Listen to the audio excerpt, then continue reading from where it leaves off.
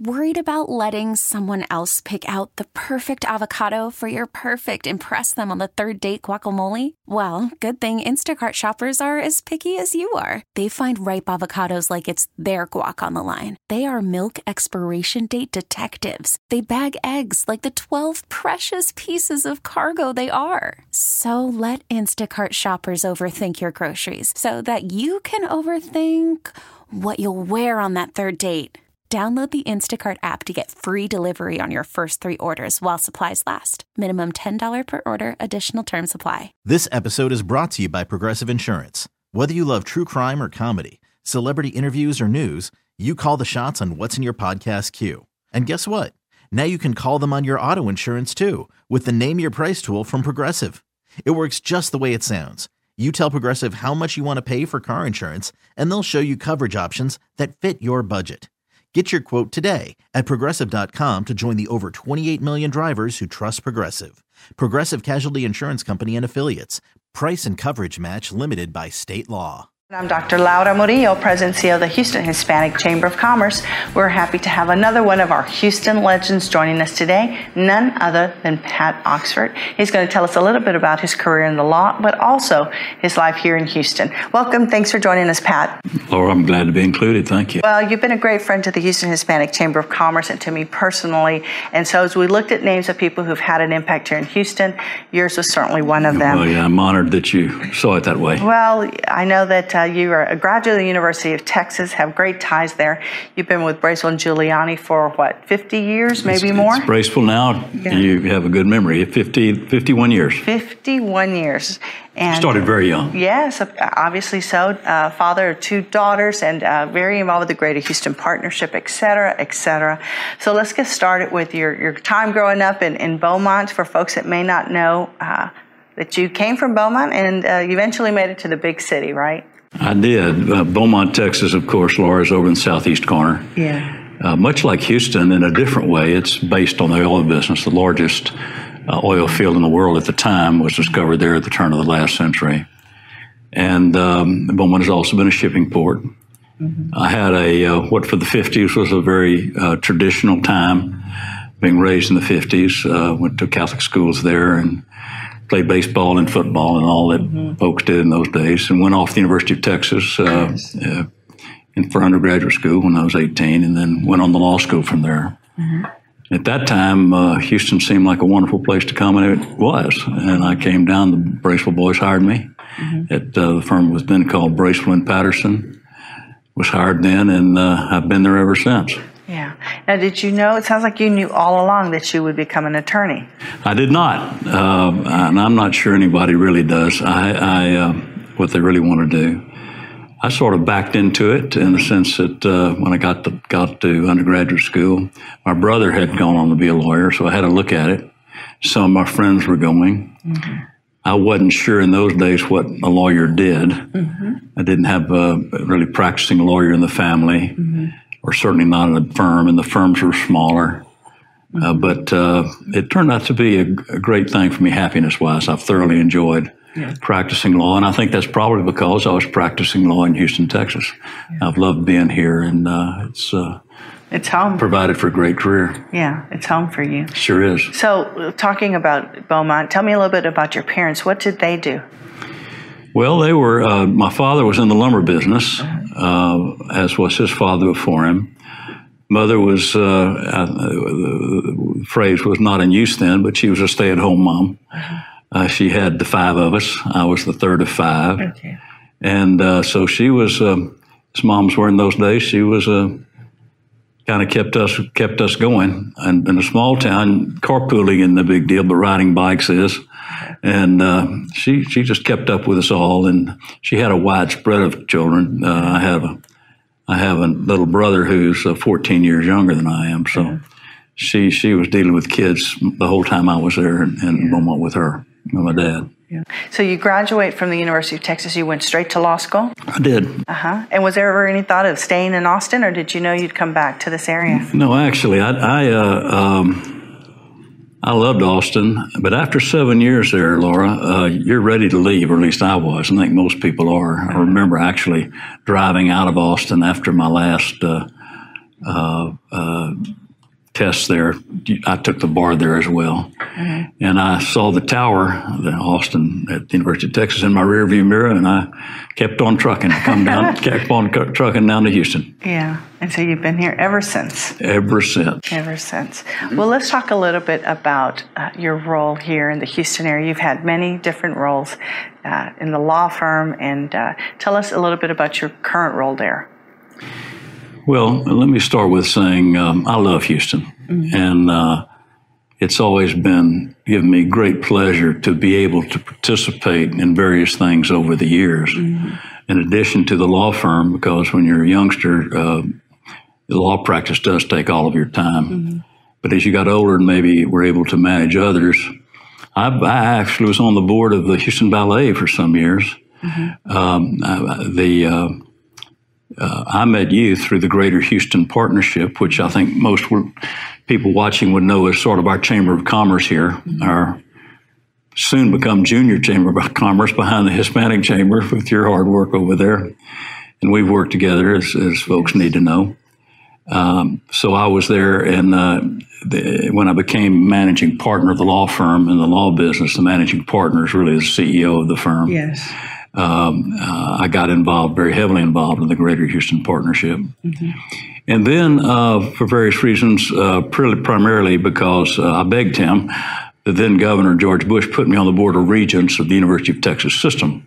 Yes. And I became very interested in health affairs on that University of Texas system. People may not know has 6 major medical institutions, 2 of mm-hmm. which are here. And got involved in health affairs. So when I finished my tour on the Board of Regents, I moved over to Texas Medical Center, Inc., which owns all the land underneath the medical center. And I've been very involved there for many years since then. Pat Oxford, a great friend of the Houston Hispanic Chamber of Commerce and very involved in our community. He's talking to us a little bit about his role at the Greater Houston Partnership, which we all know. And the Chamber of Commerce has been very engaged since Pat's time there and with many others involved in the Greater Houston Partnership. So let's fast forward to that time of your role with the Greater Houston Partnership. That's a lot of work. It's a lot of work. It's a lot of time. There's a lot of phone calls, big priorities. How are you able to balance that in the firm business? Well, let me distinguish between a couple of things that the partnership does, one of which is I call it sales for Houston, that trying to attract businesses here, trying to create a business climate, a climate that attracts business here. Yes. But I've always presented at the partnership, my role there is that good public policy is the best thing we can do to attract business here. Mm-hmm. So I've been very involved in the partnership's involvement in the formation of public policy, not only here in Houston, mm-hmm. the city and with the county, but also statewide. Mm-hmm. Because of other experiences I've had, I've have a lot of relationships in the Texas political community. Mm-hmm. And I've spent a lot of time on that, mm-hmm. And getting people here and talking to them about Houston and how they can help us. As we're speaking today, you know that we have some major issues with Austin and Washington, all going all the way back really to Hurricane Ike, yes. but certainly involving the hurricane since Harvey and others. So I spend a lot of time in my partnership on public policy matters. That fits with the firm, what the firm does, because you have a chance to visit both in your work with the Greater Houston Partnership and at the Texas Medical Center with other leaders, they're business leaders, and you have client relationships with many of them. Right. So you're right, I am busy, no busier, probably not even as busy as you are, Laura. Your work ethic is legendary, but I think that it's rewarding. It's fun. And I love Houston, and I'm able to help it in a minor way, and I love it. Well, we're speaking of public policy. Can you name one particular piece of legislation that you are proudest of, that you were affiliated with? Well, that's, I don't want to indicate that I deserve any pride as if I was the lead person on it. But you were part of it, and it was impactful, I'm sure. The Texas legislature, Laura, as you know as well as I do, which meets every other year, mm-hmm. particularly during these times, seem to wander off on topics which don't seem to be directly related to the future of Texas business or Texas. Social issues, which are, I assume, a matter of passion to some people, are, in my humble view, irrelevant to what we're trying to do business-wise, as you and I are trying to do. So I think helping to keep the state legislature, both the House and the Senate, focused on what they should be focused on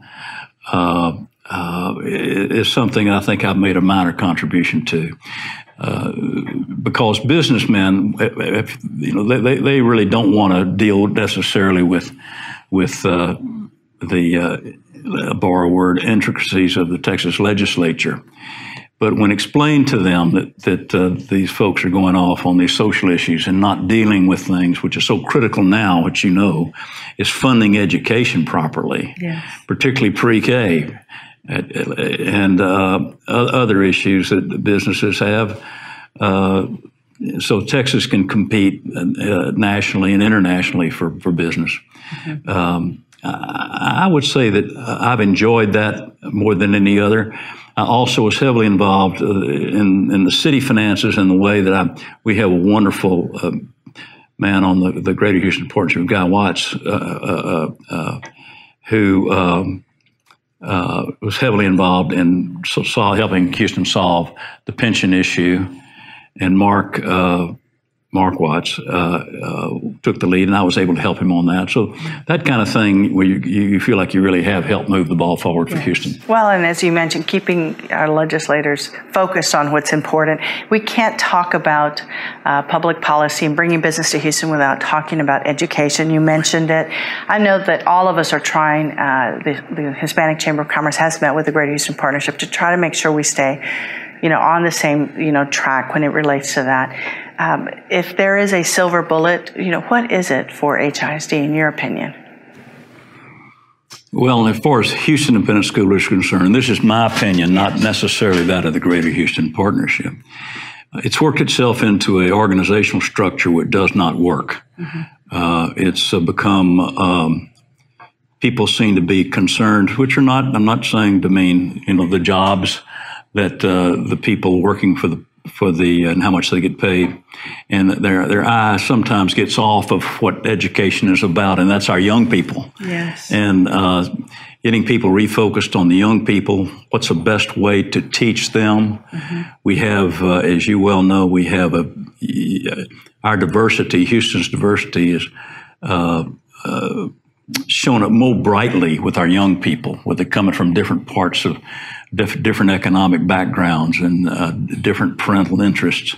And so education in Houston, to be a little bit grand but accurate, our future depends on solving this issue.